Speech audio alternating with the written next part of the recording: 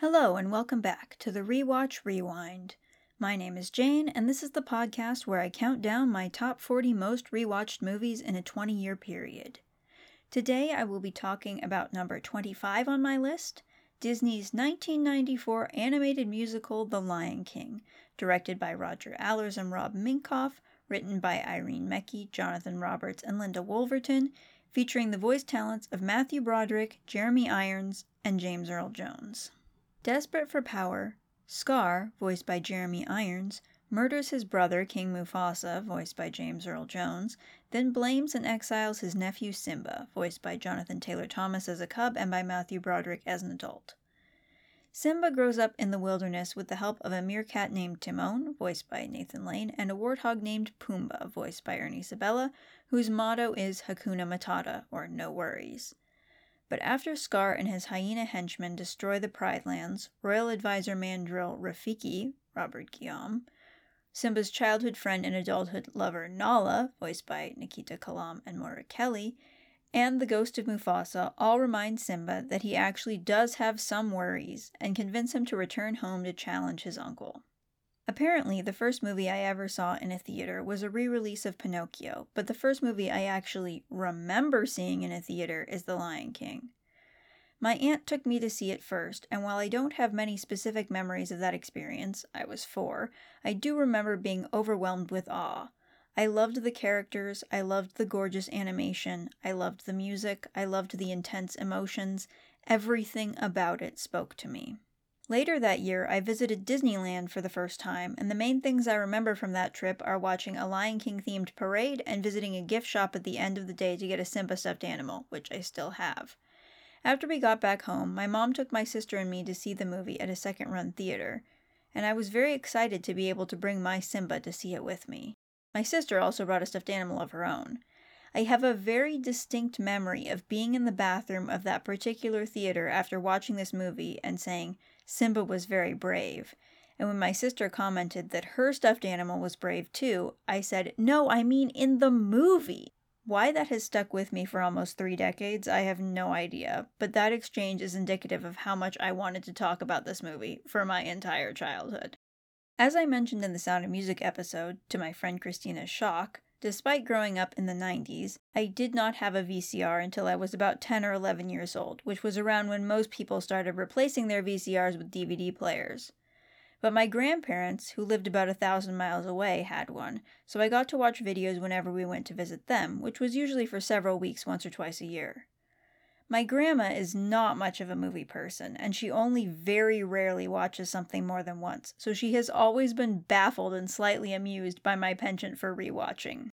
Before The Lion King, my favorite thing to watch over and over at their house was a video of 4 old cartoon shorts, 2 of which featured Humpty Dumpty. But after The Lion King was available for home viewing, that was what I wanted to watch the most. Whenever I put it on, my grandma would teasingly inquire, "How many times have you watched it now, Jane?" And for a while I could answer precisely. But I lost track somewhere around 10, 11, or 12 views, and that's part of what eventually led me to start keeping track of my movie watching in 2003. So if this podcast was based on total rewatches throughout my life, The Lion King would be much higher in this ranking. Eventually we did get a VCR and a DVD player, and we got a special edition DVD of The Lion King around 2004. We also got The Lion King 1.5, which I very much enjoyed for a time, but haven't revisited since 2005. I remember watching The Lion King 2 a few times, but apparently they were all before 2003, so I don't remember much about it.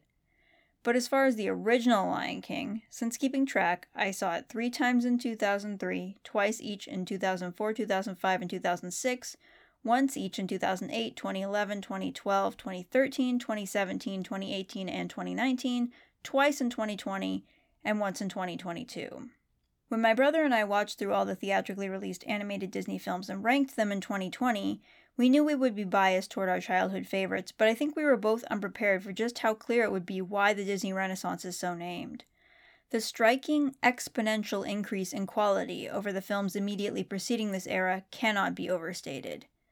But while the early Renaissance masterpieces, The Little Mermaid and Beauty and the Beast, are incredible, we noticed that some of the animation sequences left something to be desired. Aladdin was much improved in that sense, with some breathtaking scenes. Seriously, rewatch Aladdin's attempted escape from the collapsing Cave of Wonders. And then The Lion King. Nearly 30 years after it came out, The Lion King is still one of the most gorgeous movies I've ever seen. I knew going into that project that it would probably end up pretty high on the list, but even I was kind of shocked to find that, at least based on the specific criteria we were looking at, there was no contest. The Lion King was number one. We definitely had differences of opinion throughout the project, but on that we were in complete agreement. One thing that I particularly noticed while we were doing that project is that The Lion King's voice cast was one of, if not the most racially diverse of all animated Disney movies up to that point, which shows just how incredibly low the bar was, since most of the main cast is white.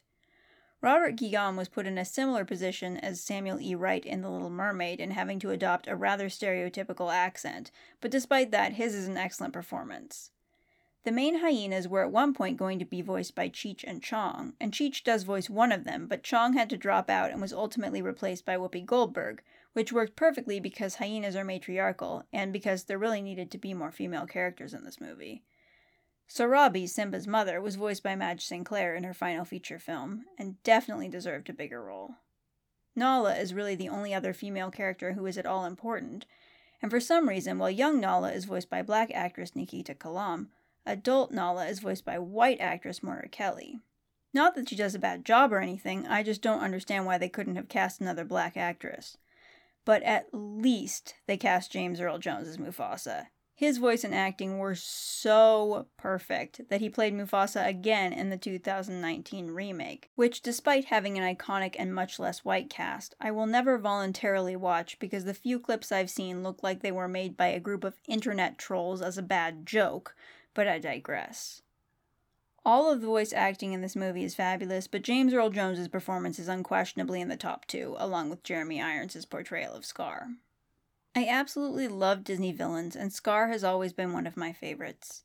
I remember once when I was fairly young trying to articulate to my parents how much it delighted me that when he tells Simba that Mufasa's death is Simba's fault, his exact wording of, "if it weren't for you, he'd still be alive," was technically true on multiple levels, because not only did Mufasa die trying to rescue Simba, but it was also Simba's birth that made Scar desperate to kill both of them, since before Simba was born, he was first in line for the throne. But Scar was neglecting to mention that he was the one who had arranged the stampede. And I thought that was so clever, and it blew my child mind. In more recent years, it has occurred to me that part of why I'm so drawn to villains is because they rarely have romantic partners. Sometimes that's because of the painful stereotype that the hero wins romance and the villain is punished with singleness, but often the villain shows no interest in romance, and that is the case with Scar. Or at least the version of him that ended up in the movie. At one point, he was going to hit on Nala and prompt her to leave the Pride Lands, which is a storyline that was added back in for the Broadway musical. I appreciate that the creators of the musical wanted to expand the female characters, but I feel like there were better ways of doing that than showing Nala being sexually harassed. Anyway, movie Scar, like many if not most animated Disney villains, is very queer-coded, and could potentially be Arrow Ace, and even though he is very evil, I'll take any representation I can get. The way his ultimate downfall is that he betrayed his friends emphasizes the importance of maintaining trust in non-romantic relationships at a level that most stories wouldn't dare approach. Speaking of queerness, Timon and Pumbaa are the closest a Disney animated feature has come to showing a gay couple raising a child together. Personally, I like to think of their partnership as a QPR, or queer platonic relationship, which is a committed, intimate relationship that is not romantic but is also different from a friendship. But that is entirely the aromantic in me projecting. To anyone out there who reads them as being in romantic love, that is a 100% valid interpretation. As is the interpretation that they're friends. Their relationship is ambiguous, and I kind of love that. I wish that the movie hadn't forced Simba and Nala into a friends-to-lovers path. Their friendship as kids makes me so happy, and their romance as adults has always confused me. For a long time, I assumed that it was normal to eventually fall in love with a friend of the opposite sex, and that there was something wrong with me for not doing that. But it got to the point where now I'm just annoyed at that part. Not that Can You Feel the Love Tonight isn't an excellent song. It is. I just don't really think it belongs in this movie. And I get that they wanted the story to end as it began with a baby lion to emphasize the circle of life theme, but still, it would have been nice to have one Disney Renaissance film that wasn't steeped in romance. Besides The Rescuers Down Under, which doesn't really count. So yeah, there are things about this movie I don't love, but they are so overshadowed by the aspects I do love that I don't usually dwell on them. Even after all these rewatches, there are still scenes that give me chills. That opening when the sun and Le Bohem's voice break through at the exact same moment, and all the animals are heading to Pride Rock through the fog and the intro to Circle of Life, it's so beautiful. And the wildebeest stampede. Apparently, it took over 2 years just to animate that 2.5-minute stampede scene using and innovating new computer programs and systems, and man did that work pay off. As with the opening, the score and choir greatly enhanced the stampede scene as well. Even if I didn't love the story and the characters, which I do, the gorgeous animation and music would be enough to convince me to keep rewatching this movie. Which is particularly interesting given that most of Disney's top animators at the time, along with Disney Renaissance music superstar Alan Menken, were working on Pocahontas instead because the studio wasn't really taking this lion movie seriously. So the visuals were created by relatively inexperienced animators, and the score was by Hans Zimmer, who had never worked on an animated film before. The story itself went through a staggering number of concept changes and rewrites. 3 people are officially credited as screenwriters, but then there are 17 people credited with contributing to the story, an additional 8 people credited under additional story material, plus a story supervisor. At one point, it was going to be a story about lions versus baboons, and the original title was King of the Jungle before somebody realized that lions don't actually live in the jungle. Eventually, the pitch became Bambi in Africa meets Hamlet, and everyone just ran with that. Somehow, seemingly by accident, exactly the right people with exactly the right talent and dedication managed to create a masterpiece out of what by all logic should have been a disaster, and learning all of this over the years has made me appreciate it even more.